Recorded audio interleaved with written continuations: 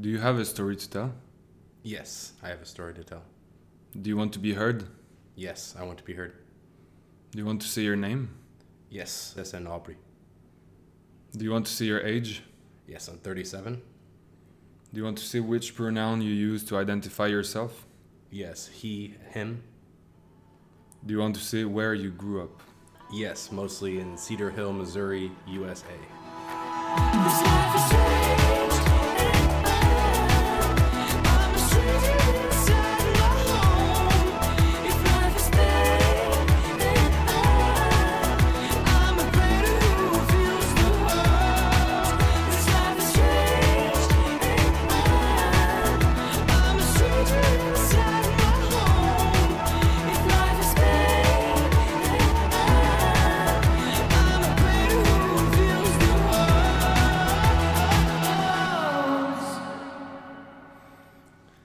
Cece, thank you for coming to this podcast. I know you're someone who's very involved in general, but it's always appreciated when you invest your time and energy for the projects that are going on around. Thank you for that. Thanks for having me. How are you? Yeah, I'm good. Good. It's Friday. Feel good. Not only is it Friday, it's the last Friday of the year. Yeah. I'm pretty happy. I feel pretty good about that. Although it's also a goodbye to some people, and for me included. How about we do a check-in, which we do in each episode, just to get the feel of how our guests are. So the check-in is sharing a plus and a minus of the last day, last week, or in your life in general. Saying a highlight and a low light, as comfortable as you are. Okay. Start with the low light is the last week of school, so just busy. Lots of things to get in, lots of things that are forgotten, kind of just like a rush to get everything in order, which can be kind of like stressful, not knowing what's up or what's down, what's been done, what's still left to do. So that's been a little bit of a low light. For a highlight, yesterday I was looking for some new music and an artist that I recently found this year that I really liked. I found a new song by them. It was really good, so that made me feel good. And I had like a nice little boost of energy yesterday by listening to that on repeat like 5 times in a row. So that was good. Do you want to share which artist? Yeah, it's Antoha MC. Antoha MC from the Russia. Russian. The Russian guy. So I've been listening to his songs a lot this year, but he had a new one that came out a couple months ago, but somehow it slipped my feed. And I just found it, and it's really cool because it's like he's in a studio and it's just like all white and just like a microphone hanging down. And he does his normal like awkward rapping style. And then he does his little like awkward dancing and he plays trumpet at the end. It was just very much like an Antoha MC video. And I don't know what it is about this guy's music, but it's just, I really like it. Like it's just really catchy and it's a little bit offbeat. He's not even that great of a singer, I guess, but just it all comes together and it makes you feel really good. The first time I heard Antoha MC was when you shared it on Manta Radio, if you don't mind me saying. Sure. So yeah, you're running the project of Manta Radio at the school, and you put that song in, and it just feels good. Like as the song starts, it feels good. I think it's Babki, the name of the song, but it's true that the voice, there's something not off about it. Just like for me, it's just new. I never heard that kind of voice, which seems unfinished in the development of the voice. Yeah. But the flow is there, and he sings at the same time, and it's hip hop, and it's unique. Yeah. I think more I was thinking about it, like it's like in Portuguese, desafinado, like out of tune, like Bossa Nova. When Bossa Nova first came out, and Astrud Gilberto was like the first female singer, and she would sing a little bit, and she knew English, so they had her sing because her husband was the guitarist. And she would sing the songs, but she was always a little bit out of tune. But somehow it made the style. Like that one little kind of like error, if you want to call it that, in her voice made it become like this distinct thing. And I noticed that with Antoha MC. And also like just, he does everything. Like nobody else is a part of the process. So he creates the beat, he sings the songs, and he plays the trumpet, and he edits it all together. And he does that all like in his apartment by himself. And he's a very quiet, kind of like introverted guy. So when I found that out watching this documentary, it made me like him more because he doesn't have a team making this. It's like him privately making it for his own taste. And I think that's really cool. So cool. Respect, man. Yeah. Respect to Antoha MC. Thanks for sharing that, and I'll put the link in the Oh yeah, the description. Everybody's listening to Antoha. Right. Cheers. So, Cece, Mm-hmm. how does your story start? Oh, my story starts. My story starts with a Midwestern white woman from the United States going to Brazil as a Baptist missionary and meeting a mestizo Paraguayan guy who was there for university, and they had a small little like affair or fling, and then I'm the result of that. So that's kind of like where my story starts. Them meeting in Brazil, and my parents being from different cultures and countries, not speaking the same language. They were like, it was a short affair, but they did not speak the same language. All of this kind of started a ball rolling that becomes who I am today as a person. Having to have this mixture of these three countries is very poetic in the beginning, because I continue to mix cultures as I age as well. It's also very funny that like I was born in June, so I'm a Gemini. I'm binational, biracial. I just find that very kind of poetic, nice little start. And then so my mom went back to the United States. I was born. I grew up outside of St. Louis, where the suburbs meet the countryside, in a very small town called Cedar Hill, which is like, I don't know, 1,000 people, 1,200 people, something like that. Wow. Not very big. And it's just where the suburbs taper off into the countryside. I was the only minority there. As a kid growing up, there weren't other minorities until I got to high school. And even then it was like there's 3 or 4 of us out of like 2,000 in our graduating class. 4. Yeah, like four minorities, right? And there were some other ones who were like half, kind of like me, but maybe weren't so proud of it or weren't so aware of it. And so they would just pass as white. So a lot of my growing up was knowing that I was different around a bunch of people that were the same, and not really knowing how I was different because I was raised by my mom. But inside the house, my mom had tons of books and movies and music and things from Brazil. And so because the outside world, I didn't understand it, and there was other stuff inside the house that was different, I automatically went to that. So as a kid, I was always reading Portuguese, even though I couldn't read it. I was always looking at Portuguese and trying to read it, always listening to music, looking at art, and I had a very close relationship to Brazil. As I grew up, that started to change into just a big interest in anything that was like Brazil, so anything that was tropical. So then my interest started to be not just like tropical Brazil, but other parts that were tropical in Latin America, and then tropical Africa, and then tropical Asia. And then as a kid, I became like this geography nerd, just trying to find every place that was tropical, because I knew that my life started in a tropical place, but I was not in a tropical place. The middle of the United States is not tropical at all. Right. The typical 4 seasons. And so that became kind of like an obsession for me. And as a kid growing up, eventually I did get to go back to South America. When I was 17, I did my final year of high school in Paraguay. And that was a very big thing for me because, I grew up in the United States in a public school, and I go to a private school in Paraguay. I go from in a school that's got like 2,000 people in my graduating class that are pulled from all these different towns to a class that had, I think if I remember, 9 people in it. Wow, okay. Yeah. I went from being in a school that had like tons of rules, where the entire structure of the school was built off a blueprint of a women's penitentiary. So it looked like a prison. It felt like a prison. It was all white and like metal colors. To then going to a school, which is like an old colonial building with giant pillars and things like that, a huge courtyard full of like trees and stuff. I remember one of the first things that blew my mind is the first day of school, or the first day I was in school in Paraguay. There was a kid that was smoking a cigarette in class, and the teacher didn't say anything about it. And I just found that really shocking. I was like, wow, this is a completely different world. And then I remember we would go to school really early. Like I remember starting around like 7, but then we would, after lunch, we would just go home. You go home and you would take a nap, and there wasn't a second round of school.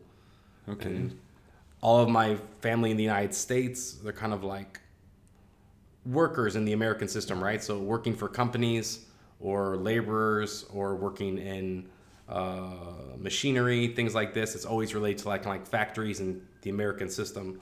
But then in South America, most of my family is all doing things that are more like white collar. So they're like into politics, into banking, doctors, lawyers, all these types of professions.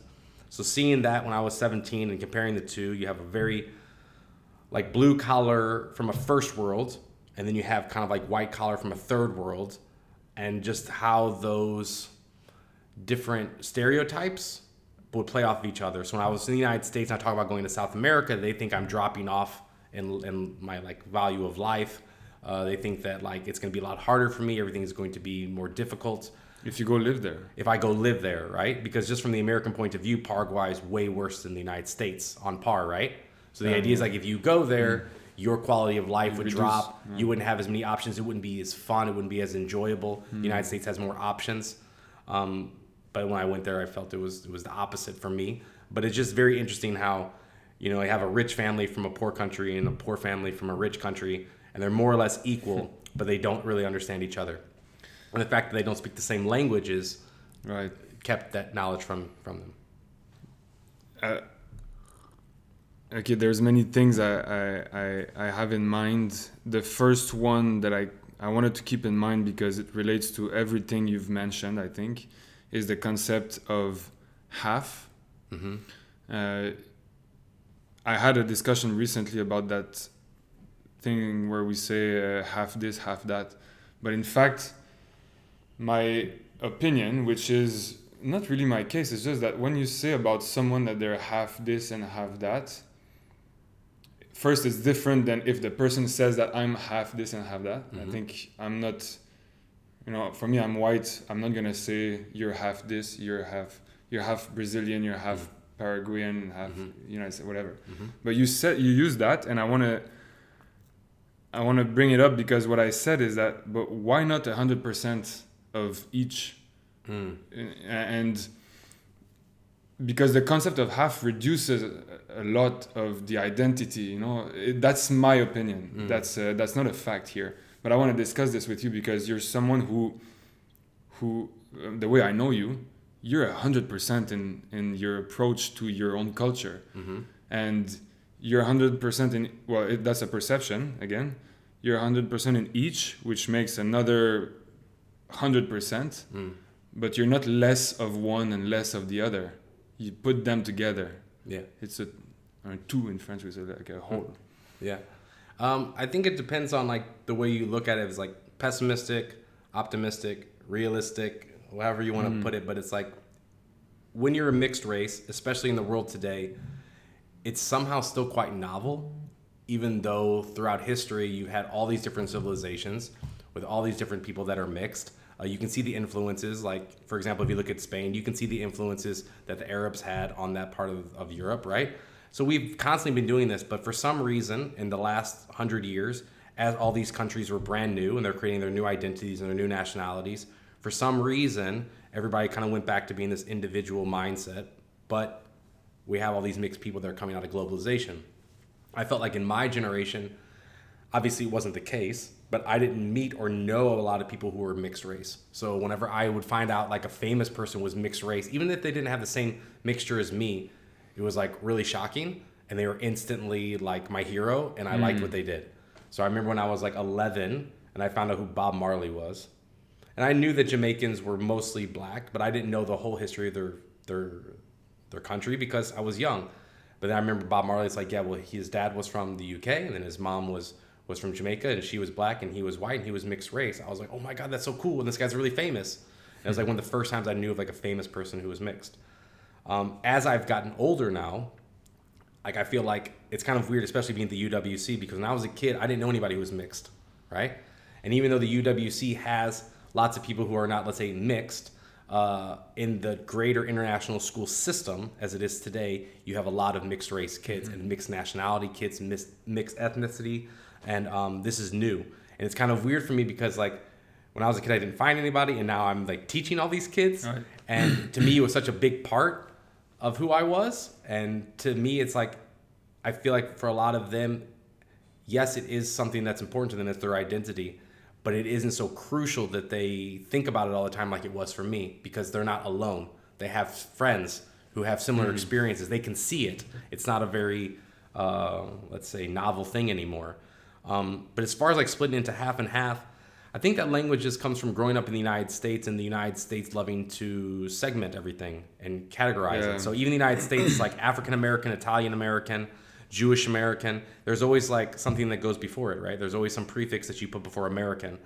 But like we were saying in a podcast in another episode, that what is it to be American anyways? All apart from the indigenous people, which are not European, which are not anything else than the indigenous communities. We're all immigrants. It's a country based on immigration now. Same in Canada, as if I speak for my country. So, I remember the movie Gangs of New York, where it's like the battle between the true Americans versus the not true Americans, like the others. Yeah. And it's another who's saying like, I'm a true American. So what is it really? You know, even these terms that we use, I understand the feeling, the need of humans to categorize, but in terms of relationships, people we're with, and just meeting a new person, what does it matter? You know? I think the language I use is for the sake of other people, not for myself, right? So because other people have a hard time, if somebody doesn't belong to a lot of different groups and they haven't been well traveled, or they haven't been well educated in like all the different cultures and how they interact, a lot of people, it's easier for me to get the conversation moving if I'm like this, and this, right? I give them the words they want to, and they're like, okay. Because if I have to explain what all these nuanced differences are between like a Paraguayan and a Brazilian, it gets really, really hard. And even me, it's like, yeah, I'm half Paraguayan, half American, based on like, let's say, nationality. But Brazil's a significant part of me as well. Exactly. And it's a significant part of my dad's background and a little bit of my mom's. And it's not like I'm half and then something else. It's like, so which one is more? And then I lived in Thailand now for 11 years. My family is also, like my family that I've married into is also Chinese. So I have all these other cultures as well. I think for me personally, my identity is much more fluid than it is the way I present to other people.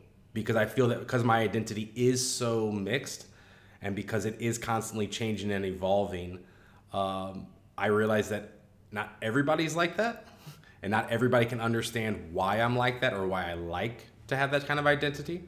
So for the sake of keeping it simple for other people to digest, I guess, my eccentric version of being multicultural, it's easier if I just use like countries and titles, and then as they know me, it slowly evolves and my language changes. But that's a good point that you point out, like why I say half, because I just have for a long time. Yeah, well, I mean, I think at the end of the day, you use the vocabulary that makes you feel comfortable and that you agree with, right? And also, I think from your perspective, you're using a respectful vocabulary. You're not gonna. We had another discussion about some words that are owned by certain communities. And these communities say you cannot use that word. I'm not gonna use that word. So for me, even the words, for example, mixed race, which is it's something that I'm not sure yet if it's accepted. You know, if I use it, me as a white person, if it's gonna be welcomed to who I'm talking to. So I'm careful in the way I use it. You know, It also depends on like which country you're looking at and how they put their lens of race, right? So in Brazil, you have lots of different ways that you can explain what your ethnicity is, right? So you have like mulatto, which would be like mulatto is like, you know, half black, half white. You have like caboclo. Caboclo would be like half white, half indigenous, right? You have mestizo. Mestizo is, yeah, it's kind of the same as caboclo. You have pardo. Pardo is kind of like a mixture of like African, European, and indigenous. So you have all these different shades, and it's more or less self-identified. Because Brazil people have a lot of mixture of different things. It's more about like which features are coming out, how do you self-identify? Because if I look at my families in Paraguay and my friends in Brazil and their families, you look within the family, because there's been so many different ethnicities that have mixed over time, you'll have a set of siblings that are very different in skin color with the same parents, right? Right. One will be very light with like straight hair, the other one very dark with curly hair. So they're always coming out new things. Yeah, but then, so Brazil has a long range of them. Then Paraguay has basically, like, if I can remember correctly, it's just three. It's just black, white, and mestizo, and most people are mestizo, and that just means mixed, right? So, and that's what I would identify myself as, is mixed, even though mestizo is like Spanish and Guarani in the Paraguay context. The fact that I have more European from my mom's side on top of that would not change my identity. Okay. So I'm still mestizo under the ideas of mesticidad, I guess, in Paraguay. And then the United States has just weird ones. It's like white, not Hispanic, Hispanic, not white, black, not Hispanic, all these different things. And then the word Hispanic, that's one I hate that word. I hate that word. Hispanic. If anybody ever talks to me like, you're Hispanic, right? And I'm like, no, I'm not. I'm not Hispanic. I hate that word because it doesn't, and I know Latino doesn't make much sense either. They're both talking about language, but like Latino is like, you're from Latin America, right? And Hispanic is more like you come from a place that speaks Spanish. That's a little bit weirder for me because number one, Hispanic is an English word, right? So identifying my race, which has a different language based on English words, is a little bit weird. And then also in Paraguay, they speak a mixture of Castilian, which is a type of Spanish, like a dialect, Castellano, and then Guarani. And they have a mixture they speak together called Jopara. So saying Hispanic is like, well, that doesn't really identify who I am because my country that I come from speaks a mixture of Guarani and Spanish at the same time. So am I really Hispano? Am I really Hispanic? No. So I say Latino. And then that's another thing as well. There's arguments now about, is Latino the right term to use? For me, I would prefer to say Latino over Hispanic and prefer to say mestizo when I talk about my actual like race, I guess. But then like my son, who's now he's half Chinese in my mixture, is he mestizo? Is he Hapa? Like, I don't know. Right? Like that's another term, like Hapa, like, you know, like or Hafu in Japan, right? Like just being half something that's Asian and half something that's not. And I'm gonna suggest about this that in the end, he is the one who has to figure it out how he identifies. Yeah. Just like we're doing with the pronouns, which I think is something that is important in 2021. That, you know, at first I didn't really understand it. Not that I didn't accept it. I was just curious what's the nature of it and how it helps. So before I put it on my Instagram profile, for example, I just asked, and I just did my research how it contributes, and it's just normalizing that someone can choose, and someone has feelings that they can express, and hey, I'm they, you say they, or someone who we might think I might see as a male, say I'm she, and so coming back to the example of your son, at the end of the day, he's the only one with this background. He has your background, he has your mom's background, your wife's background, and I guess there can be guidance, but ultimately his feeling is the one that's a suggestion. I don't know what you think, but it'll always depend on like where he is, right? Where he is. Also, so like if he's in South America, the fact that he looks more Asian, or he'll probably grow up to look more Asian, may mean that he's only Asian, right? Yeah. It'll depend on where he is. Like, as you can always self-identify if you're in a safe space, but if you're in a place that has different rules, then you really can't self-identify. Like, that's another interesting thing. Like, there's really not any kind of knowledge about what Latinos are in Thailand. So Latinos are kind of grouped in with Europeans as having the same culture, as being the same people. And there's not that nuance to it. But it's the same as like if you're in Brazil, they may not know the nuance between the difference between somebody from Laos and somebody from Burma. Yeah. They'd be like, oh no, they're Chinese. Yeah. So I think like in the world, we all have these little blind spots, right? And I happen to be in a spot where my ethnicity is kind of not known about here, which is a little bit of a benefit. Well, actually, it's a huge benefit because all the stuff that I had to deal with in the United States about being half, as we say it, that kind of disappears here. Everybody here is like, who cares? Like, it doesn't really matter. Interesting. For me, it's associated.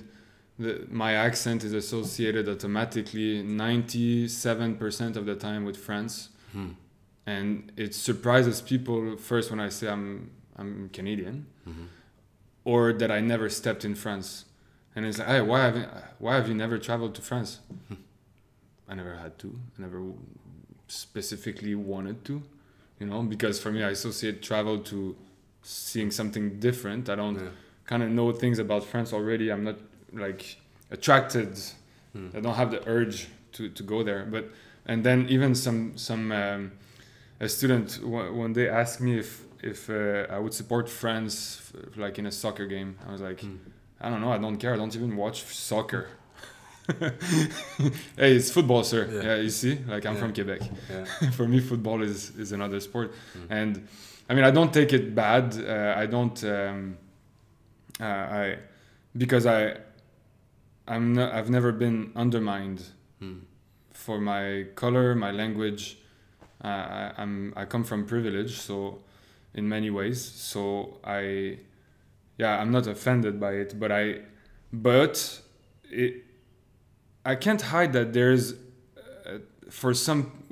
depending on how the relationship and the discussion evolves, if the person keeps on associating me with something that I'm not, I do feel a bit of irritation that I keep for myself, but it makes me see how other people that do not come from privilege in terms of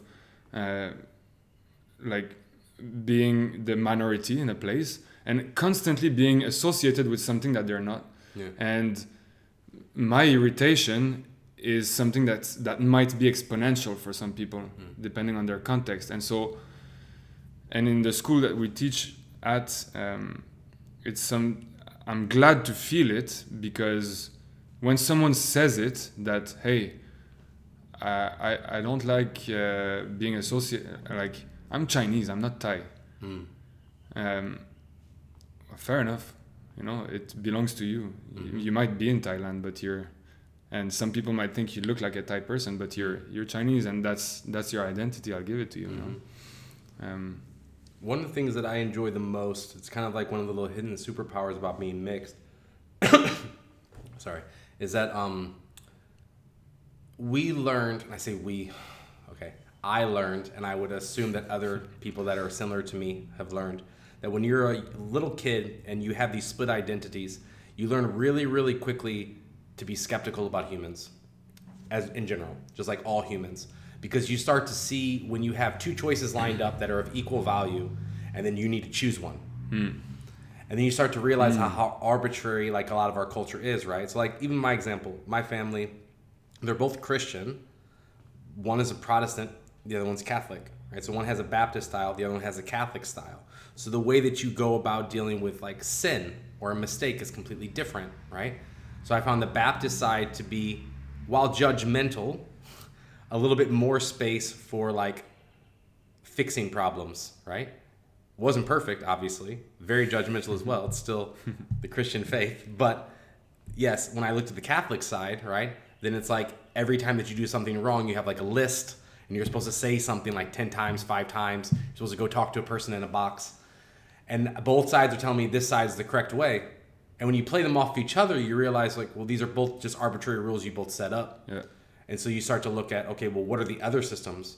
And so I learned at a really young age, like, okay, the cool thing about being mixed is that you're expected to not follow all the rules, because you can't follow both sets of rules at the same time. You can't be pleasing both sets of families at the same time. And so then you realize I don't really need to please either set of the family, really, because they don't expect me to all the time. And what that gives you is the freedom to then look at all the cultures of the world on equal footing, because you don't have this kind of like rigid loyalty or like pride for who you are, because you already come from kind of like a shattered and reassembled set. Right. So, and we'll get to that concept that I think that leads to. But before, I just want to connect to something you said earlier about the first time you saw Bob Marley and what he represents. And it leads me to think of the importance of representation in media, in movies, in books, in music, and in a way where there are no norms that are set because of the lack of representation in these things that we consume every day, in ads, in I know that I've been biased in the way I think to a certain extent because of how. I mean, biased. Yeah, biased could be a word, but influenced surely on how to think of other people because of what I saw in movies, and there was a lack of black representation and Asian representation and mostly indigenous representation in Canada, where it made me, before I even knew enough about them, forget about them because they're just not there on the screen. And so it's a responsibility that I think all media have to allow space for this éventail, this colorful, this color brackets that we have in our country. It's important to not just, hey, we're white, so we're just gonna have white actors or white people. It's not the reality. It's not true. It's not realistic. You know. No, representation is really important, and thankfully, recently, in a lot of different places where I have looked, I have seen there have been changes for representation, at least for my group, which would be like the multiculturals, the third culture kids, mixed race kids, whatever. I was just talking about this earlier today about like TV shows. So that Korean TV show, another like plug, like there's a new show on Netflix called So Not Worth It, and it's about an international school dorm and all the kids there. And I'm always interested in any kind of TV show or movie that has a bunch of different people from different countries, and there's like lots of different languages flying around, and you have all these different like cultural clashes and like misunderstandings. I love shows like that because that's been my life, right? So I identify with that. But this show is great because it's in South Korea at an international school, but everybody's speaking to each other in Korean. Normally, when it's an international school setting, everybody's speaking to each other in English, right? So I was like immediately attracted to this show. I was like, wow, everybody's talking in Korean. It doesn't matter if they're even from the same country as each other, they're communicating in Korean. And maybe think about in the United States, even if there are two people from Russia, if they're in a group of people who are all speaking English, they'll also speak to each other in English so everybody can understand. But it was very interesting to see English lowered down and Korean pushed up. Because as a kid as well, I always found it really weird because I was mixed. Still am mixed. But at that time, I did not prefer the American side. Once I understood really well the South American side, I always thought the South American side was better than the American side in most things when I had to make a choice. I did not notice that a lot for other people in the United States who were in my same situation. They preferred to like the American side and not like their other side. And I always found that kind of weird. I was like, why does everybody like the American side more? Like, why don't you like your like ethnic side? Because that's the side that you are kind of labeled by the Americans. It's from that your different side, not from your American side, always, right? But most people would try to lean to that American side because the more you go into it, the more rewards you get within the society, right? What I love about this show is like you see that there's other people who choose different ways, right? Like I have a friend here in Thailand. He's recently became an actor a couple of years ago, and he's half African, half Thai. And when I first met him, it blew my mind because I tried to talk to him in English. He didn't understand any English. He only understood Thai. And I was like, wow, okay, so you're one of these kids who's looked at the opposite way, right?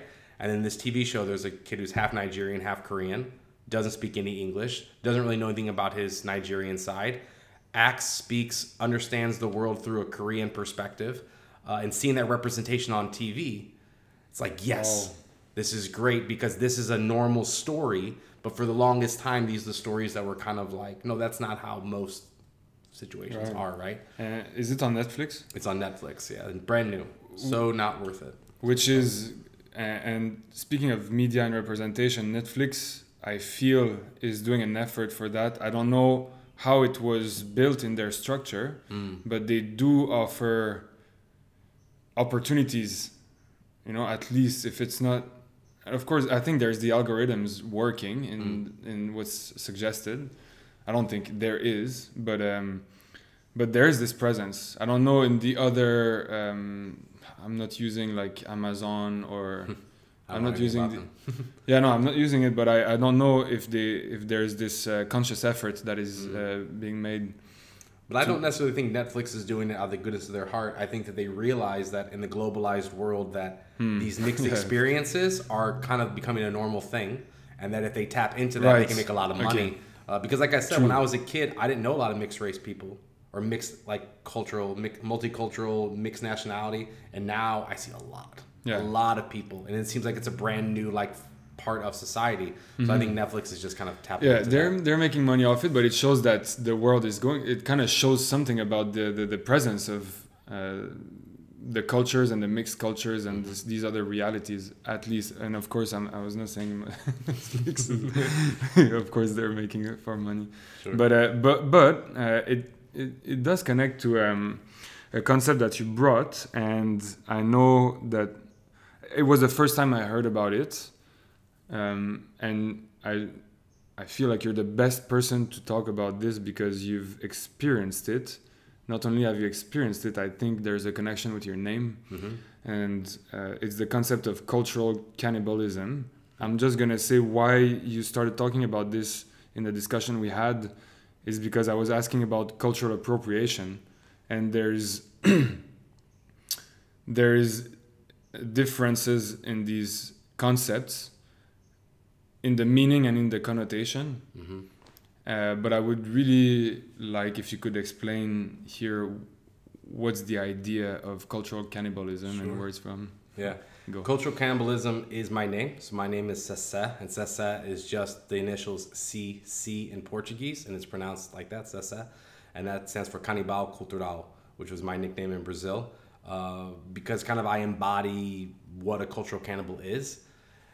The name keeps people at bay. I really wish that it would have been given a different name in the beginning, because people hear cannibal and they're like, oh my God, you're eating people. It's like, that's not at all what it's about. But cultural cannibalism came from this Brazilian modernist called Oswaldo Andrade, who was part of a modernist movement in Brazil in the early 20th century. And basically he wrote this manifest, which was this kind of like sarcastic prose manifest called the Cannibal Manifest, or the manifest of anthropophagia, or anthropophagy, right? So the eating of people, cannibalism. And basically it's this sarcastic prose where he's explaining that, or he's proposing that Brazilians are a type of super race among humans. And the proposition that he's making is that because they have devoured and absorbed into their DNA and their soul the European culture, the African culture, and the indigenous culture all at the same time, that they embody an evolved type of human because they've kind of erased these things.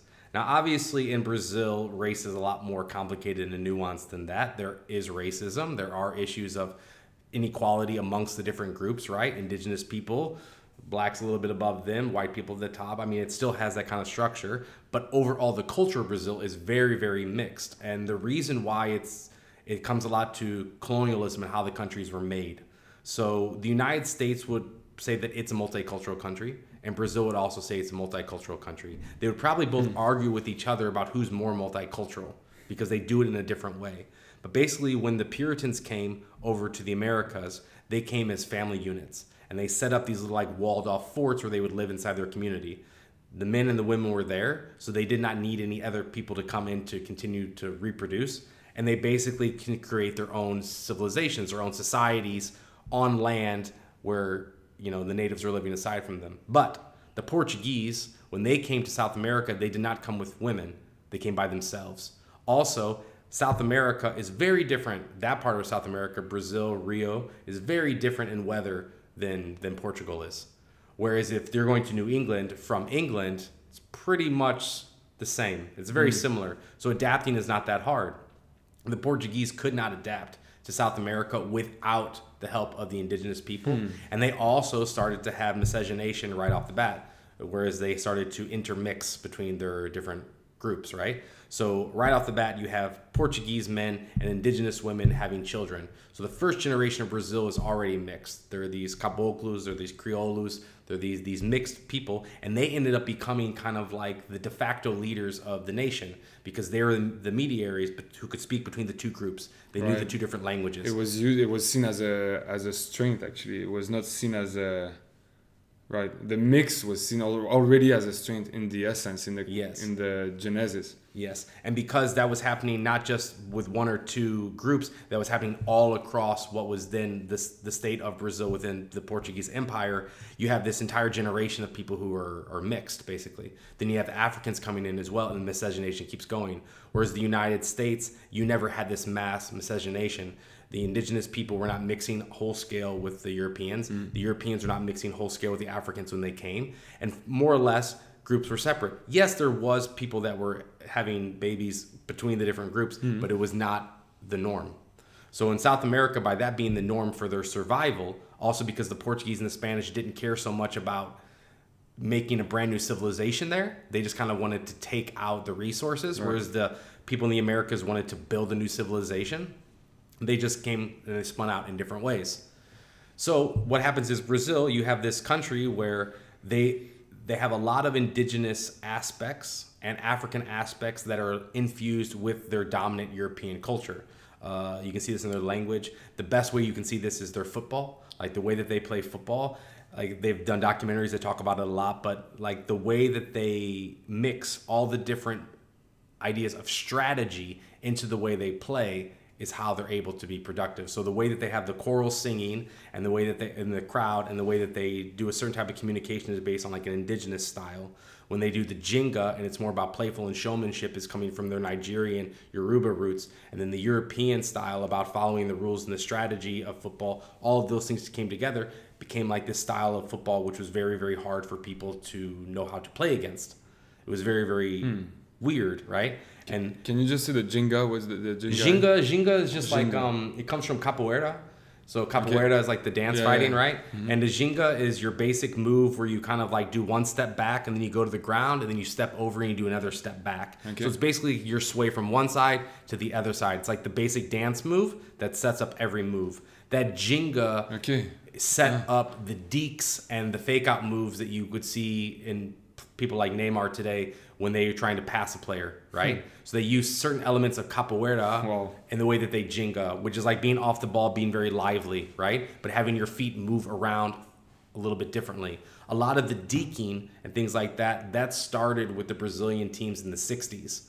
And when they were doing that, like when Pele first came on, like when he was like 16, all that evolution of those first like 10, 12 years as a national team, that completely changed the way that football was played in the world. Nobody else was playing like the Brazilians were. And they kind of like changed the rules for how football was played.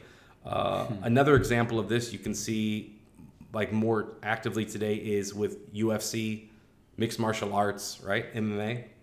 This also developed from Brazil. And this is a very, very strong example of what cultural cannibalism Right. is. So I kind of got off the point. Cultural cannibalism you're is a very in manifest. line, actually. Okay. Yeah. Cultural cannibalism, the manifest was basically saying that there's a line from it. There's a couple lines that are very iconic. One is turning taboo into totem. So the whole point is to take everything that's considered taboo from the outside and elevating it to a totem status.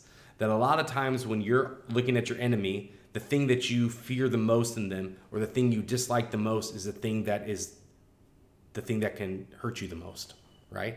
It's the thing that you're afraid of. And so that's the thing that you kind of villainize, right? So it's the idea that looking outside of your culture, anything that's considered stronger than you, something that maybe looks a little bit afraid, makes you feel vulnerable, that's valuable. Whatever that thing is, that's valuable because that's a certain type of power. You should elevate that. You shouldn't say that's not allowed. Because you can't control it because you're afraid of it. Which is a taboo. You should absorb it and you can have that strength too.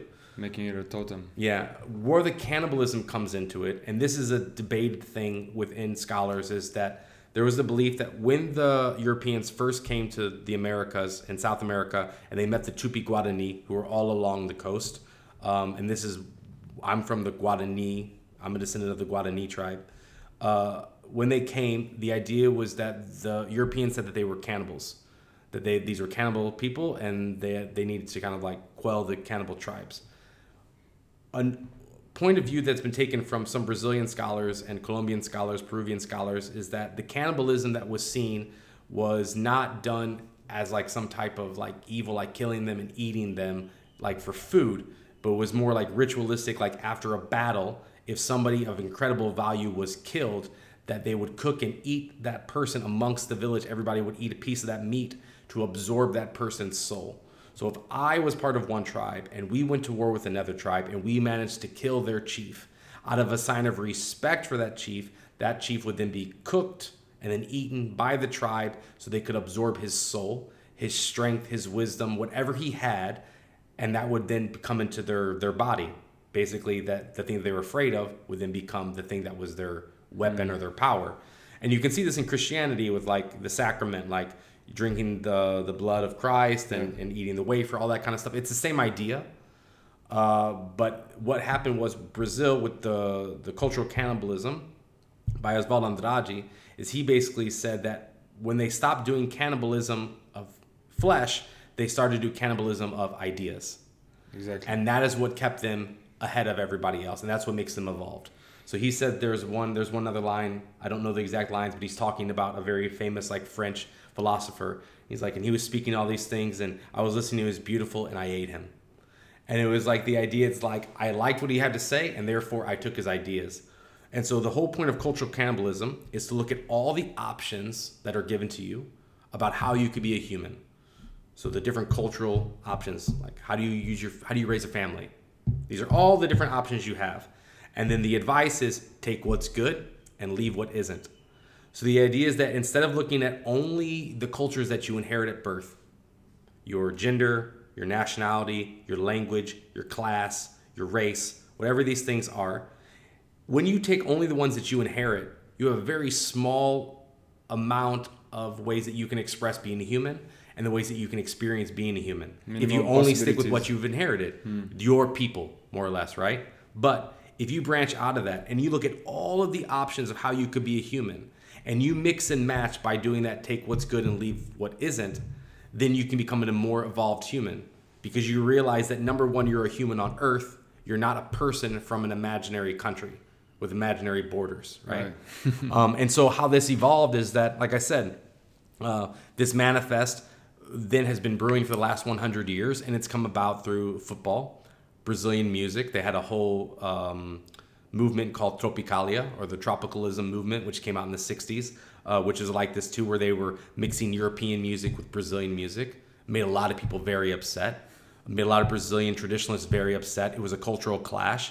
The Tropicalists ended up winning. They kind of won the cultural war of what it meant to be Brazilian. And now Tropicalia is what they call Música Popular Brasileira, which is like pop music. So what has become the revolutionary music is now pop music. And like what I was saying about MMA is the perfect example of cultural cannibalism because if anybody's watched mixed martial arts evolve over the last 30 years from when it's really started in the 90s to where it is today, you can see that in the beginning you would have all these people who would specialize. So it would be like a sumo wrestler against a boxer. Who has the better sport? And they would just fight each other. And then you say, okay, the sumo wrestler won. But then over time, they slowly started to take what was good from each martial art and leave what wasn't. And then you started to build. So now if you want to become a champion, you have to be good at Muay Thai. You have to be good at wrestling. You have to have a black belt in jiu-jitsu. You have to understand like a little bit of like capoeira and spacing. Like all these different things come together. And it becomes that now the sport is so advanced that every year there's one new move that hurts everybody. So like this last year, it was kicking the front calf. And it came out of nowhere, kicking the front calf. And they realized in Muay Thai that if you kick the front calf, that you can completely like demobilize a person's like range and movement around the ring.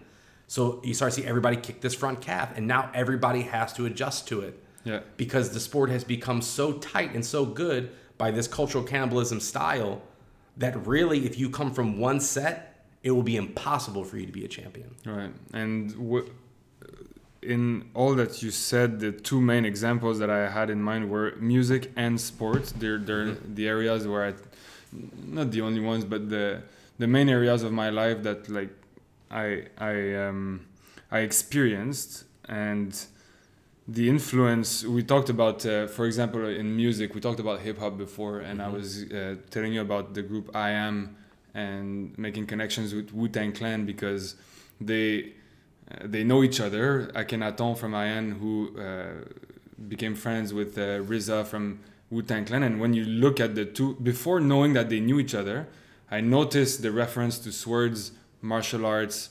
the samurai, and it's a wonder why they have this. I just hear it in both, and then like these guys are together and they integrate something together and make something greater out of it in their own way. With sports, in basketball and football, for me, I was stealing the moves of players. Like I see the player do that kind of move, I need to do it too. And there's nothing wrong about it. Now with all of this, and I think it's a very, for me, it's a very optimistic and beautiful way of looking at interaction with other cultures. At some point, I questioned myself in my way to approach different cultures, because I didn't want to do what is called cultural appropriation, which is negatively connoted. That was not the idea. It's the idea that more than, oh, that's so cool. It's not cool. It's new to me. I'm curious about it. Yeah. I love how it makes me feel, and I want to experience it. Not in the sense of stealing it, but I want it to be part of my experience, and even share something. And my thing is languages. So I have this linguistic background, which gives me access to cultures, because I'm tempted to learn. I'm bilingual French and English, but and I would say Swahili is my third language, in the sense that I lived in Tanzania enough to be conversational in Swahili. But then there's like bits and pieces of other languages that I know, and I appreciate it because it does make me understand more about these cultures that I spent time with, invested time with, and enjoyed. But I'm not stealing their language. I'm experiencing it with them, and that makes me create connections that are very valuable. But language is one thing. Then there's music. Then there is greetings. For example, the Y in Thailand is something that it's something that in the pandemic all the world could have used. Yeah. And I did it, but then where I'm from, it's like we're so into shaking hands, which is like creating a physical connection with someone. It's shaking hands, hugging, kissing. We do all that. So now we need that contact with someone, so we use the elbow. But I was like, it kind of kills the purpose. And there's other really nice and fulfilling ways to greet someone. And the Y is an example. Yeah. And you keep your distance. You put your hands together in front of your heart, and you bow the head down. Yeah. It's something that, I don't know, if I go back to Quebec, am I going to be accused of cultural appropriation? No, that's not what it is. It's a shared experience that now I like. It makes me feel good. I want to share it with you now. That's a good point that you bring up about cultural appropriation, though, because like I'm an artist, right? That's what I'm known for. I'm the art educator here, but I've also been an artist for my entire adult life. And shout out to your work, by the way. Cece Nobre, please go see that. Yeah, Island of Quilombo. All of my work is basically, it's a mixture of a bunch of different tropical cultures. And some people could say, that might be cultural appropriation. I've had conversations with a couple of artists, like, don't you feel like your work could be called cultural appropriation? And I feel like, no, I don't feel that way, because then I'm saying that I'm a cultural appropriation. Because like it's basically saying that like, it's not okay to be mixed, because if you're mixed, you're using something that's incorrect. Because as a kid growing up, I would always get accused of culturally appropriating something. I don't have enough of something to be able to claim it as mine, right? And then you get like that Brazilian side as well. It's like, well, if I'm doing this because I absorb it into who I am, it's my identity, it's how I see the world. It is appropriation, but it's not a negative thing, right? Right. And the connotation is what's weird, Like there's a couple things that do bother me when I see it, and like I said, cultural appropriation, I don't like that. Like for example, when people are like at a rave or a musical festival and they have like a giant headdress on, right? You see that a lot, like Coachella and Burning Man or whatever. They have like a giant headdress, Native American headdress on. Right. and I see that a lot. That it's become like kind of like a EDM type Oh, of that like people wear that. yeah, like for their Okay. dancing and stuff. And I was like, well, that one doesn't really make sense. Like that's the type of cultural appropriation. Like Okay. it doesn't even make sense in the context. It's just you're wearing it because it looks cool. Yeah, like Um, the blackface. Those yeah. are different. Yeah, yeah. But I wouldn't even say blackface is appropriation. That's just like no, that's an insult. yeah. That's like But then, like for example, like when people talk about dreadlocks, for example, dreadlocks are not cultural appropriation because dreadlocks have existed in many different cultures. They're only attributed to mostly like African American culture, right? Or like Rastas. But dreads have been in many different cultures, right? So I don't see that as an appropriation thing. Language as well. Like if you speak another language really, really well and you use that, it's definitely not appropriation. One thing that's funny about the Brazilian point of view, like the cultural cannibalism point of view, is that basically if you see another human who's doing something, you have a right to do that thing because you're a human. And anything else that's in the way is just society's problem. But if you really feel in your heart that's who you are and what you want to be, then that's what it is. Right? it's. I think that the connotation might be linked to It's linked to power. yeah. It's linked to the power. relationship of power that Yeah. that people, you know, I can understand if someone is a minority. Sorry, I'm trying to express. It's hard to express.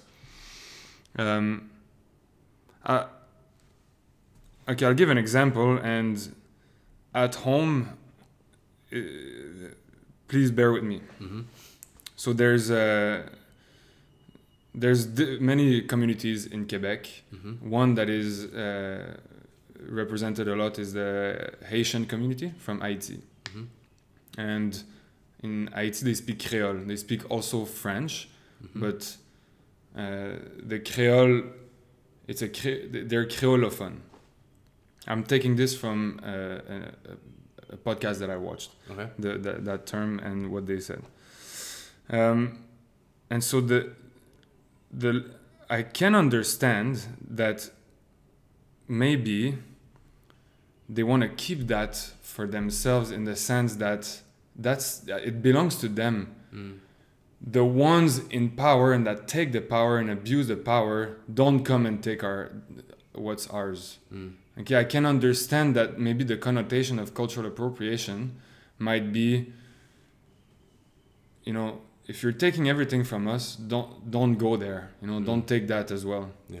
Because I saw some comments in a show called Occupation Hood, which is like it's a live show on Instagram where the guy who created it, Tyler Laguerre, he welcomes two people to seduce themselves, and then if it's a match, they go in the DMs and carry on the discussion.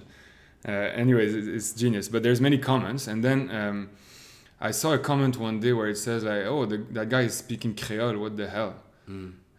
And okay, the reason why the person speaks Creole, I don't know.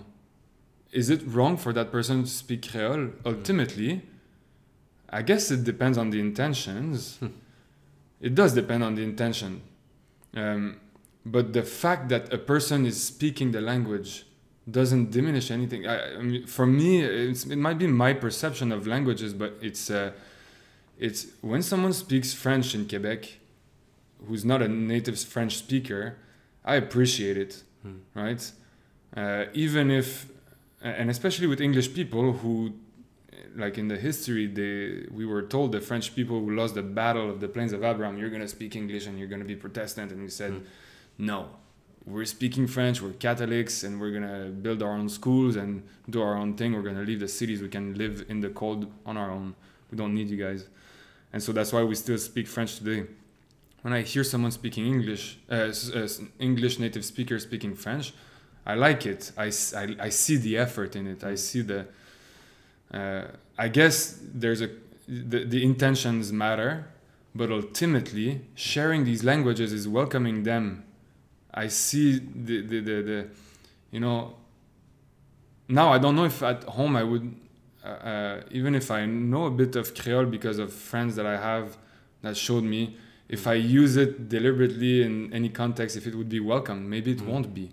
And I think it's a shame in the sense that we lose the essence of sharing languages and culture because of something that was created by oppressors and settlers. And Well, I personally believe that cultural appropriation is basically like a Western issue. Like I haven't noticed it a lot in like, let's say like non-Western countries where it's such a big topic to talk about. Like most people say like, that seems like, and when I talk about my family in South America about cultural appropriation, their opinion is just like, I don't understand what the problem is. Like what's the issue? Like it doesn't seem like it should be that big of a dramatic thing.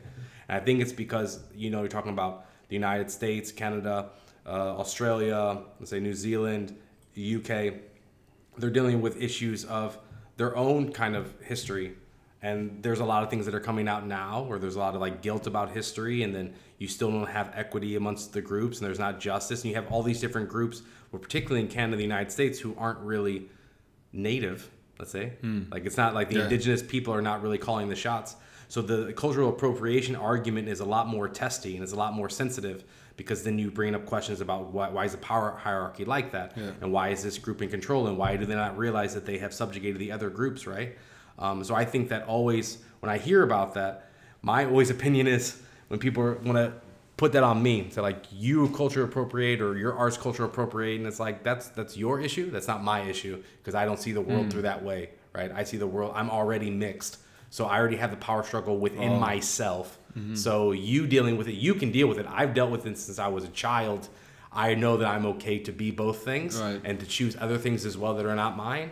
So I'm in a different part of the path. But I always find cultural appropriation, just being very honestly speaking, it's not an evolved part of the conversation when it comes to society. It's a conversation that's happening in societies that are dysfunctional and are in the middle of their dysfunction. But it's not like a real argument, because the whole world is cultural appropriating everything.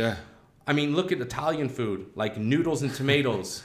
One comes from Asia, the other one comes from the Americas, right? It's like iconic for what they are. What's the number one dish in the UK? It's like a curry, right? It used to be fish and chips, now it's like a curry. Think about like sushi, right? You have sushi goes to the United States, it becomes California rolls, and Californians go back to Japan, become a number one type of sushi. There's all this cultural appropriation going back and forth. You talk about our ties. You talk about before, like the necktie that comes from Croatia, right? So like, is everybody culturally appropriating the Croatians? Like, that's what culture is. That's what humanity is. It's our ratchet effect. It's the ability that we continue to build on the information from the generation before, and we know if something is good, if it's good knowledge, then we keep it, and we start to slowly phase out the stuff that's not. And I mean, I think so much of our language and our cultures come from slowly appropriating things from others. Exactly. And we're doing a full circle here to something I said at the beginning. However, if I'm being told by the main carrier of the culture that something is inappropriate, then if I'm experiencing the culture, it's my responsibility to respect that. You know, there's things that are culturally inappropriate and disrespectful that I must understand, which is part of the experience. Now, if I go against that and I say, no, but I'll do it still, then this is, I don't see appropriation, I see colonialism, an idea of, hey, I'm stepping on your ground and I'm taking it, whatever you say. You know, and so that I see a problem in it. And I know that in the relationship of power, which applies to part of the definition of racism and mainly the definition of colonialism, is people who claim things that are not theirs and they don't respect it the way it is. And so about food, for example, I mean, we do have, quotation marks, Thai restaurants in Quebec, for example. But of course it doesn't taste the same, you know, and we still call it a pad Thai, where here the pad Thai is different. It's like there is commonalities, but we make it, I guess, we take the idea and make it in a certain way, and we call it a pad Thai now.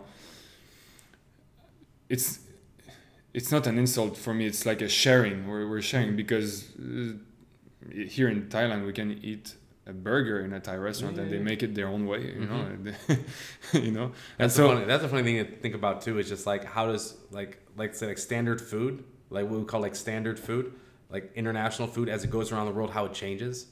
Like I remember like in Brazil we had like a x tudo. It was like a hamburger, but they would put like peas and like potato cracklings on top and like a fried onion or fried egg and onions and stuff on top. It was a giant thing. And then I remember like pizza in Paraguay, they would use like goat's milk and they would put one green olive on every single piece. wow. And like you would never To use replace the like, pickle, kind of. yeah, and then like and just different ways that people approach everything. Like I remember talking about black beans. Like South America, we eat black beans all the time. I go to China, they're like black beans are for dessert. Why would you eat it salty? That's for a horse. It's like well, I've never thought about it. They eat like a horse, but okay. And then yeah, I love those little different like ways to look at it. Like South America, we had an avocado tree. And I grew up in the United States. Avocados are for guacamole, like the Mexican food, right? So we have all these avocados dropping. I'm like, oh, and I make this big thing of guacamole, and my family wouldn't eat it because it was like, why did you put raw onions in it? You don't put raw onions in with avocado. That's disgusting. I'm like, what do you do with it? Like, you mix it with milk and make a smoothie. And I'm like, no, that's a huge waste of avocado. What are you doing? You're not even gonna taste it. But it's just about like these little like approaches to stuff, right? Yeah. And then eventually, my family, some of them started to like guacamole as well. It's like these little changes, you know, Yeah, that exactly. we slowly influence each other. I am hopeful that, I mean, it's going to be, with all cultural changes, it's going to be rough and rocky, but I do kind of hope that as we do have more people that are of multiple cultural experiences, that do have very, very, let's say, mixed and complicated backgrounds, as these people start to become a bigger group and they start to influence the world, that hopefully things can improve. Because as humans, we have all the answers, but they're all scattered amongst our languages and our experiences, right? But if we ever found the way to actually listen to each other and move closer, we could solve a lot of problems. But right now, it's like a lot of people want their set package to be accepted as the set package. It's like, no, actually, like you have a set menu. Yeah. I take one thing off of your menu and I add it to the final solution. Yeah. But a lot of pride is in a lot of people. They want to feel that their culture has got it all sorted out. No one culture has got it all sorted out. Exactly. You've got to find the pieces amongst all this chaos that we create in civilization, and through that, you'd find the answers. You know, but it's gonna take time. And a lot of people. Yeah, because you're saying this, and I'm thinking, I mean, I'm just gonna drop this here that white supremacy represent homogeneity, which in a way that doesn't leave space to the other ways of doing, ways of living, ways of thinking, and ways of saying. So white supremacy is a huge block, a huge obstacle in having the world move forward, because it's one way, it's only one culture. And white supremacy community reproduces among themselves, and if they stay in power, then the freaking problem just keeps coming. Yeah. Right? And so that's why it does have to be ended. The white supremacy movement, or whatever you call it. And I'm saying this, I'm white and I'm cisgender and I'm heterosexual. I'm holding a Canadian passport. I'm all these things, you know, but I don't know how I can express and how much I'm against this homogenic way of living and deciding all that. It's about like exposure. Like it wasn't that long ago that like miscegenation was illegal, right? Like in the 1960s and 70s, like when my mom was born in the United States, people of different race could not marry. It was like she was changed. Miscegenation. Miscegenation. Miscegenation. Yeah, it sounds So like misogyny. misogyny. It sounds like misogyny. It's not. Miscegenation is the mixing of two different ethnic groups. Right. Right. Okay. So like everybody knows Trevor Noah. Yeah. Trevor Noah, like whenever he was born in the United States, in South Africa with apartheid, it was illegal for his parents to be together. So it was like a secret, right? Like I said, in the United States in the 1960s, it was illegal. Some countries in the world, they're slowly starting to change their mindsets about this. So that means all these people are getting born, right? But they have to grow up. Like I said, when I was a kid, I didn't know anybody like me. Now I see a bunch in the younger generation that are like me. So it just takes time. And it's also like you say you come from one group, but the fact that you've left and you've gone around the world, it's very likely that you're going to find somebody else with a similar mindset when you eventually do decide, if you do decide to have like a partner for life and Right. get married, right? Yeah. You probably wouldn't go back to somebody who's never left their hometown. You'd probably go to somebody who's like you, who's thinking about different stuff, or somebody who's completely opposite from you, and you realize that you can gain something from Right. them in your life, that you'll become an evolved person, right? And I think that over time, with globalization, with airplanes and the way that everything's changing, that people are going to start to have more and more interracial, international couples, right? And then just like we said with Brazil, the way that Brazil spun out different than the United States was just because the families were mixed, right? It's because the families were mixed Yeah. right off the bat that everybody then became mixed afterwards. So then it wasn't a question about, am I appropriating this? Does this belong to me? It's like, no, everything belongs to everybody. Yeah, no, Right. exactly. And I think if we do that globally, then it will start to take on that same kind of cultural cannibal mentality. And also the idea of, and it's a concept in linguistics, the purists, which is a characteristic of someone who wants to keep tradition, like a conservator. Mhm. Wow. Conservative. Conservative, yeah. A purist is someone who would want the French language, for example, to remain the same with the same rules, the same spelling, but there has to be changes now with social media. There are clear changes in the way and there's always been changes in the language. And it's not a lack of protection, which is also something that's very present in Quebec, the concept of protecting the language. And there's the law 101 that attempts to protect the language, but the language belongs to the people who speak it. It does, I understand the background of I said earlier, like the English people wanted the French to speak English, and it was a form of colonization. So there was this intent, no, we protect our language and we need to reproduce and, people speak French and have our mentality. It's just that nowadays, it's fine. It's okay. We got it. Like, we got our language, ain't gonna disappear. Having the French language, and I'm a French teacher, by the way. Maybe people will throw rocks at me, but whatever. The French language in Quebec, I feel, is present and strong. Does not need extra protection, especially in a way where we attack other languages or cultures.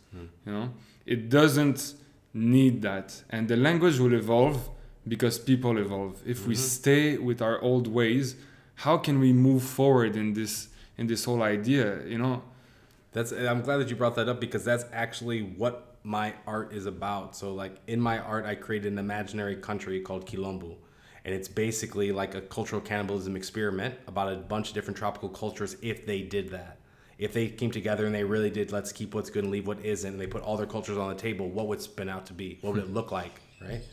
And so I think about that all the time. And when it comes to like issues of language, like language is always changing, right? It's always going to move. Yeah, and also with language, and we talked about this before, the fact that when you know different languages, you have different ways to express ideas and concepts and symbols. And if you master a language, or even if you experience just a bit, you might be a beginner in a language or an emergent or capable. You might understand that this idea is better expressed in a language. So there's no problem in you expressing it, because the purpose of communication is relations, is that we understand each other, and that's what linguistic is about. The descriptive grammar, la grammaire descriptive, which opposes to grammaire normative, which is bringing norms, respecting the norms. The descriptive grammar is about studying how the language is manifested, how it's used, without judging the way it's used. It's just like, this is the phenomenon.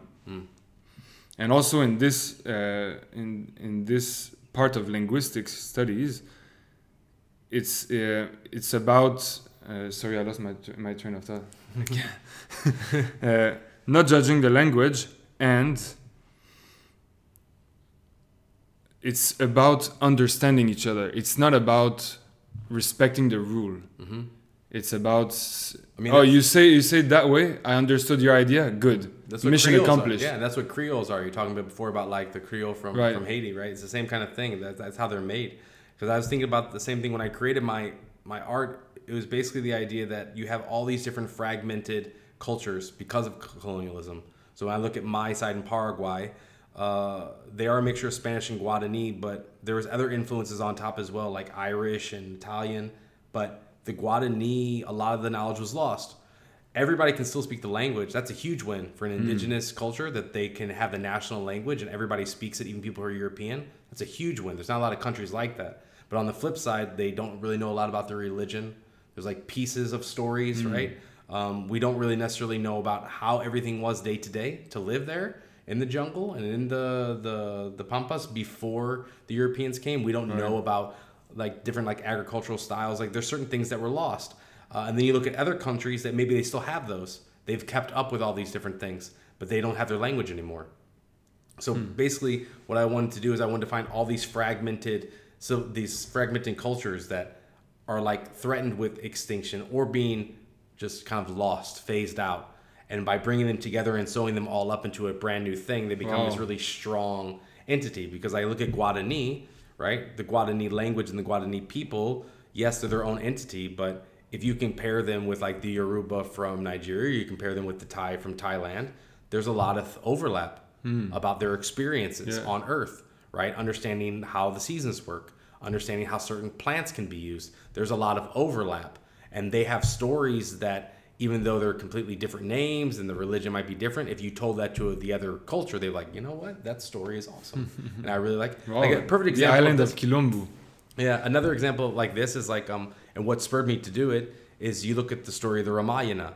So the Mahabharata is like the big Indian text, like their Bible, right? And then inside of that, you have like a bunch of different stories, and then you have one of them is the Ramayana. And the Ramayana is a story of Sita and Rama who are married, and Sita gets kidnapped to Lanka, and then Rama with Hanuman get together and they go back and they fight Ravana in Lanka, and they kill him, and then Sita goes back, and it's this big story, right? About like true love and about friendship and about altruism and all these different things. But as the Indians moved across into the Southeast Asia subcontinent and they moved this story with them, the story kept changing. The characters kept changing. So if you look at the story of the Ramayana in India and then you look at the story of the Ramakien in Thai, same characters, same story, different way that it's presented, different climaxes, different motivations. Then you go to Bali and you look at their version of it. It's completely different as well. So Hanuman in India, he's brown. He's kind of like soft muscles, carries a giant mace. Thai, he's short, muscular, all white with spinny circles, got a bear face, holds two sais. The Bali one got giant ears, two sharp fangs that go on both sides, a red face. Same character, but he's portrayed and shown in a different way that would match those people and the way that they interpret that story. And this is one of the most famous stories in the world, right? And you can't look at the Ramakien and say, that's cultural appropriation. It's not your story type, people. Stop saying that story. Yeah. That's their number one story. Yeah. The number one. And it comes from India. And we also think about Jesus and the Bible and stuff, right? I was going to say, cultural there goes appropriation, with right? religion, yeah. Exactly. So it's like, are all Christians just cultural appropriating the Middle East, you know, and their stories? So it's a great thing to think about. But for me, with my art, it's just like, we all are fragmented as people and as societies, and the only way we're ever going to find truth and the only way we're ever going to evolve is if we sew up our ideas together and we bring our ideas together for bigger ideas that affect all of us. Because if we keep them all separated and they're just for us and they're secret and all this different things about pride, and we're never ever going to achieve any kind of utopia or peace amongst us, right? Yeah, it's we all have our sciences or like our field. For me, it's linguistics and communication. The first thing to do, and I said this in another episode as well, like the first thing to do to achieve this, first step, listen. Mm-hmm. And listen is not just hearing like listening with your ears. It's listen, the feelings, listen to the image, listen to the eyes of someone, listen to their nonverbal communication. Be in a posture of reception, because if that's skipped as a step, you're killing the process. Mhm. Then there cannot be an understanding. And then it's gonna be one imposing something on the other, and then the relationship of power Mhm. gets installed, and then you cannot sew together. You cannot Yep. do the work together. Mhm. Thank you so much for sharing all of that. There's the discussion. I hope between you and I will keep going, Yeah, yeah.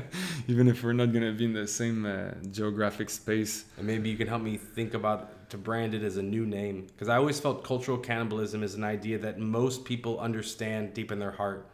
The problem is the word cultural cannibal just sounds very kind of loaded and a little bit like negative, right? I've heard other people say culture vulture, which is just as bad. So I always wonder, like, is there a new word that could be used that can take that concept so people can understand it, that can translate well? Haven't found it yet. But it's been 100 years since that word was coined, so it can change. Because earlier I wrote 3 words together. I wrote cannibal, appropriation, and chameleon. But chameleon doesn't do that. Well, because it's not about changing. Is it about changing color or chameleon wants, literally like, mixing, yeah. like, you know, It not be almost- like water and oil, being like Yeah. I'm trying to juices I've been together. trying to think a lot of, like, is there like a certain like animal or like an event that captures it right? Like, because like it's like a chameleon, an octopus, like being Octopus able was to the one change that and I like thought. move into different stuff. Like that's a true one, but Because- it's more about like it's more about like when it eats it, it becomes a different thing. Well, It's almost like that. It's almost the closest thing is almost like a Pokemon, and like it's coming to its final form. Right. Like it's almost like that, like slowly changing to your final form. But I haven't found that right symbol yet. There's this character in X-Men. I don't know her name. The blue character that can literally change into someone Okay. else. She can become anyone Mm. and anything that's living, basically. But it's something that absorbs, a representation, a symbol that shows absorbing, because Because the whole process is like you don't just oh, I like this, I'm gonna become it. It's like there's an intent, and then there's like the hours and the days and the months behind actually actively learning it.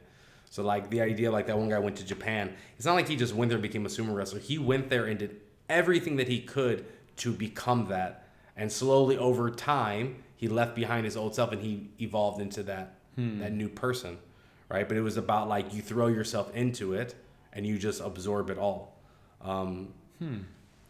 that's a good mission that we have there. It's hard. Okay, the DYB phase of the podcast, the Okay. DYB questions, which are the do you believe questions. Okay. This comes from our dear Bamlak, Okay. who approached one of our boarding staff one day and started shooting like, do you believe in this? Do you believe in that? Okay. And Bamlak was in the ideation of the podcast here, and I asked her if I could steal this idea, Okay. appropriate this idea for the podcast, and she agreed. So shout out to Bamlak. Thank you for letting us do that. So I'm gonna ask you, I don't know, two, 3, or 4 do you believe questions. Okay. They're random-ish. Okay. Do I explain why I believe it or not? Yes, it's not Okay. just yes or no. It's develop your answer. Okay. Do you believe in school? Like the idea of school, like having school. Yeah, I believe in school. Like school is important. Maybe this way that we run schools is not finished. That idea, like we need to work on a lot. But yeah, obviously believing in the idea of school. People need to become educated. There's a lot of information you need to survive. Do you believe in holidays? Yeah, I mean, like time off. Like you gotta be able to relax. Different celebrations. Yeah, I believe in holidays. I definitely believe that holidays are a regular thing, not a like a sporadic, once in a while type of thing. Yeah, holidays every week. You know. Do you believe in internet? Do I believe in the internet? I've been trying to figure out how this thing works. First of all, I have no idea how they have these cables that are in the ocean that run the internet. I still don't believe this. When I see maps about all the different cables that are running to work the internet around the world and all the different sources where they keep all the information in these buildings, I still don't really understand I don't even know about it. how this works. Yeah. Like we saw a map, and who even knows if it's true, but there's like cables that run underneath the ocean connecting all the different continents, right? Like hardline cables. I'd always thought it was satellites, right? But the internet is real. And they always talk about like they have rooms that have the servers in them, right? And they just had like an attack on Amazon, a couple weeks ago where they attacked the servers and the whole website went down. So the internet's like a physical thing. I'm still trying to get my head around it, how it works physically. Like, have you heard about like Bitcoin? They say Bitcoin actually uses a lot of carbon because they have to like mine them, where they have computers fighting against other computers and they use up a bunch of energy. I don't understand how that works. I'm going to take that as somewhat as a fact because I read it in the news, but I do believe in the internet theoretically. There's the concept that an email now, like, not a sustainable way of using internet is to not overload folders on a drive or send too many emails because it uses energy, and so in the end it impacts the environment in a That's certain crazy way. because we always thought that it would be a way that would help us. Yeah. Like, no, we'll save paper. It's like, actually, this is a way worse than paper. Maybe exactly, Yeah. yeah. Because we overuse it, of course, as we do.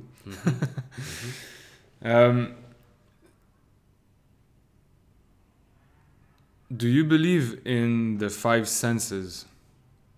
For me, because I can have all of them. Yeah. But I think there's other senses as well, right? Like intuition is a sense, I feel, right? Being able to realize what's going on, being able to analyze a situation and feel when something has changed. I think that's a sense that we ignore, right? Because you're talking about senses are related to your brain, right? So hear, see, smell, taste, touch, right? All of that. But I feel like our brain is doing much more than just that. And we sense the world through much more than just the tactile stuff. I mean, you got to think about people who, let's say they might be deaf, they might be blind at the same time. They're experiencing the world as well.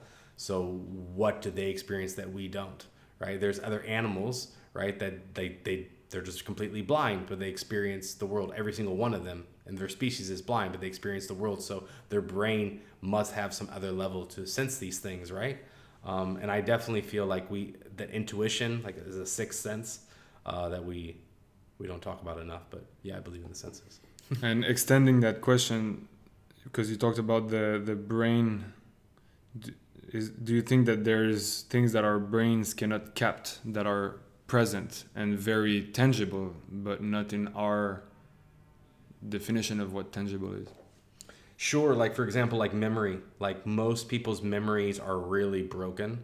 Like we have a really hard time. Like we can remember stuff that's very like in pivotal moments in our life. We feel like we remember them well. But I remember in anthropology, because my degree's in anthropology, my undergrad, and we did like tests on like how does your memory work in doing memory reconstruction. And one of the ones was like you have to like draw a blueprint of your house when you were a child, and you slowly go through a series of questions to build out your memory of your childhood.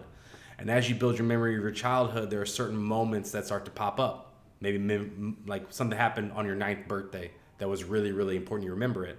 But then we were asked to go back and try to connect with as many people from that moment and ask them what happened. And virtually every time I did this, I misremembered important moments in my life where I thought I had it all laid out. And then my mom would tell me, actually, that didn't happen. And I realized that I amalgamated experiences in my head, that I had taken a couple different experiences and I sewed them into one experience so I can remember it. But in reality, that's not how it was at all. Also, the fact that your brain changes as you get older, how you perceive adulthood as a 12-year-old and how you perceive adulthood as a 37-year-old are completely different. So you go back and you analyze moments of where adults were fighting or they made some really big decisions and how you felt in that moment. And then you think about it now as an adult looking back and you're like, oh, actually, I would perceive that totally different now. Right, exactly. If I went back now, I know that experience of being an adult, I wouldn't be so judgmental about their choice or something like that. So I feel for humans, memory is one of our weak spots. And when you meet people who have, let's say, neurodiversity, right? They're atypical in the way that they think, you know, people who are on the spectrum and stuff like that. Some of them have an ability with memory where they don't necessarily understand what's going on in the short term, but their long-term memory is like flawless. And this is, I feel like, one aspect of the brain overcompensating for not having one sense, but then going and overloading another sense. And that shows an example about, like you said, there's parts of our brains that we do not use. And you can see this in different individuals. You're like, well, you can hear something one time and remember it forever. Right. And in that way, that's definitely a flexibility of the brain that we don't all have yet. Very interesting. Yeah, very nice answer. And what I wanted to say about the way we remember things, the narratives that we build, and we can go like a long way about that discussion, but I just want to mention here, without going into details, that I'm doing a personal work right now where I reevaluate a narrative that I built about my life, because turning 30 soon makes me realize, well, I've done work before about it, but it's like 10 years ago. Now I need to revisit what it means to me, this narrative that I kind of agreed on when I was 20, but there's missing parts. There's something that's missing in my understanding now, and I can't just leave it there. I can't just say, oh, that's what it is. That's what it's gonna be for the rest of my life. The example you gave of experiencing something when you're 7, you see your parents fight, for example, and then you're 37, and then you have a fight with your partner, and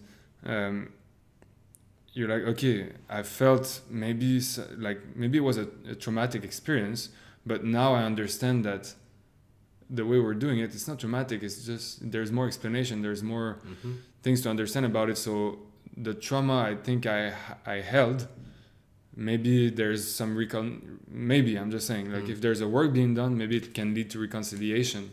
Yeah, I did that. I did a similar kind of thing whenever I was 30, because I had a narrative in my life that I was Brazilian, because that was the easy thing for me to do when I was a kid, was just identify as Brazil, because my dad was in Paraguay. I didn't know anything about Paraguay as a kid growing up. He wasn't there to explain it to me. There were no Paraguayans around, and I didn't know anything about Spanish.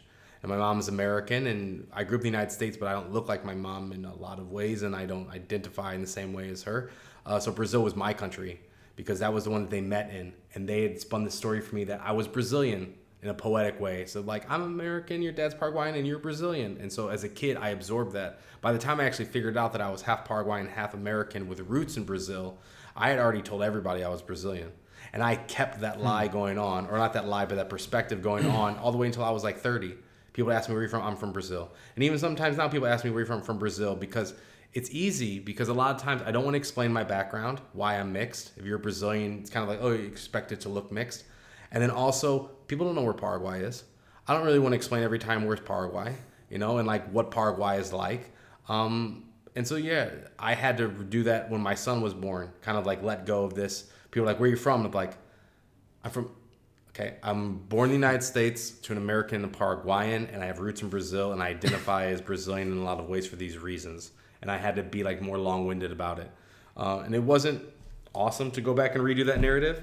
Had to go back and re-explain myself to people who already knew me really well.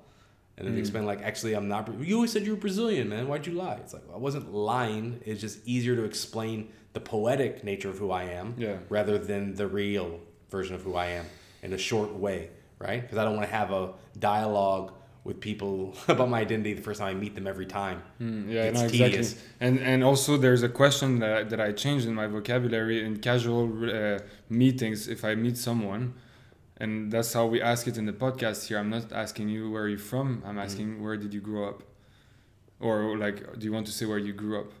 And it allows either a simple answer if you want to keep it simple and true, but it also keeps the space for more explanation. Oh, I was born there. No. If you want to go, like, if you want to go there, you could have. Where did you grow up in the States? Yeah, which is true. Yeah. It's you. It was Cedar Hill, right? But then, like, somebody says, like, where are you from? I don't feel comfortable saying I'm from the United States, because I don't feel like when I say that, I'm giving the people the right frame of mind to understand who I am as a person. Exactly. And I wanted to change that question because of the context of international schools, where, a kid who's who has 2 passports, UK and Italy, never lived in both countries, spent most time in Tanzania, for example, and lived also in Thailand, and so the question is too complex. Where did you grow up? I grew up in Tanzania. Good, like that's your experience. Yeah, and that's something that when we live it, it's worth reconsidering vocabulary, which is for me the second step after listening, adjusting vocabulary, because it's a sign of respect, I think. Last DYB question. Okay. What do you believe in? What do I believe in? Oh, that's fantastic. I believe in passion and I believe in poetry. So I have talk about memories.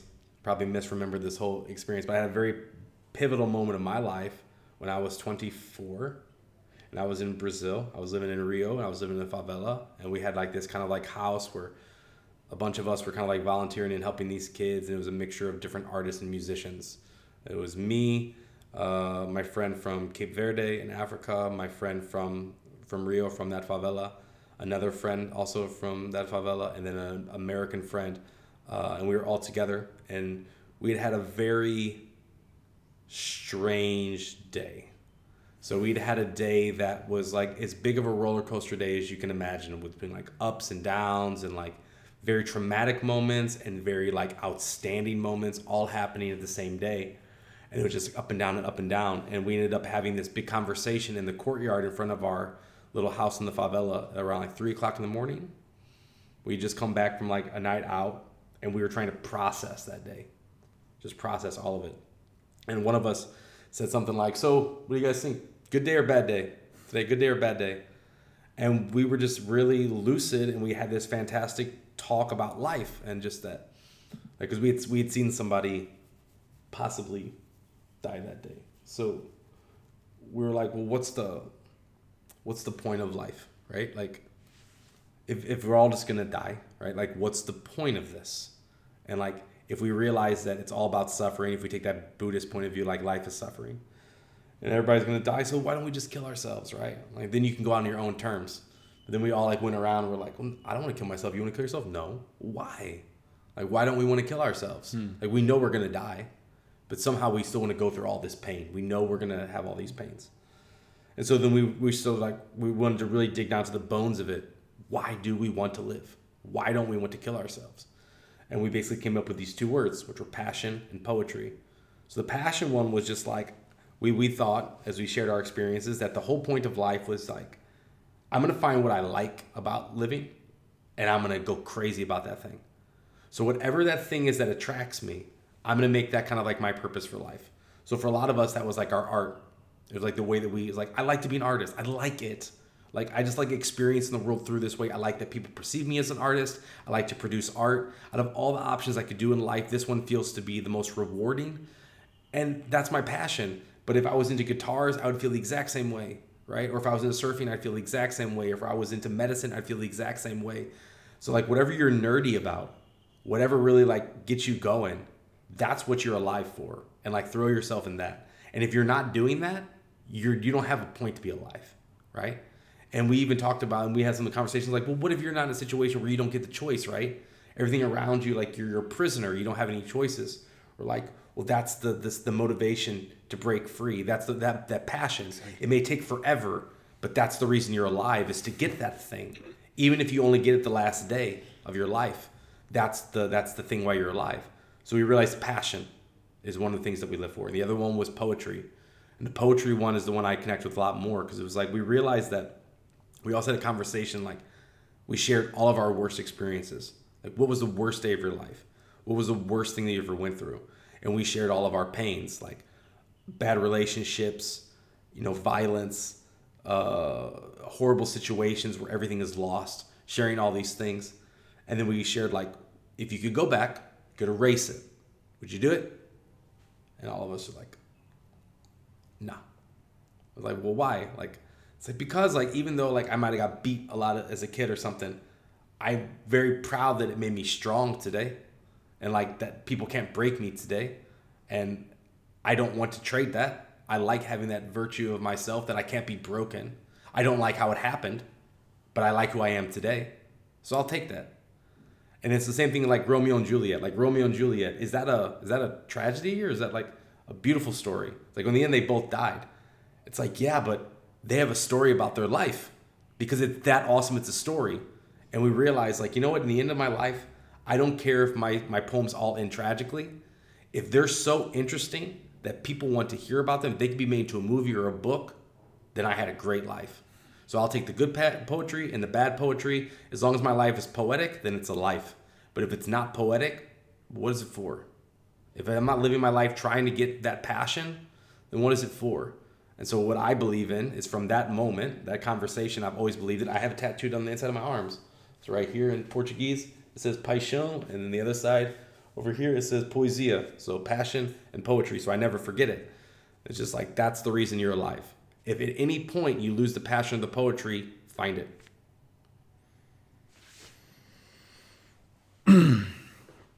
If you'll allow it, I will absorb your answer.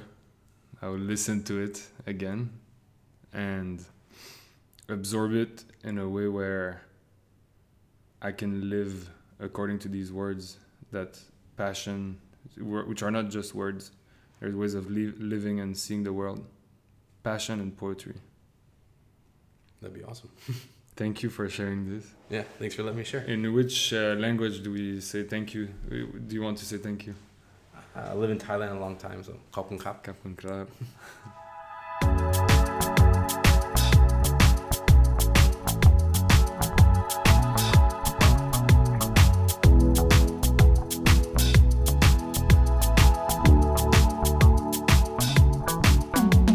I wanna see the world in colors, but my days are black and white. I'm always looking for the answers. It leads back into the dark. If love is nothing but chemistry, how come I feel paranoid? When I'm all alone, my sanity, it drifts away into the void. This life is strange, and I'm a stranger inside my home. If life is pain, then I'm a player who feels the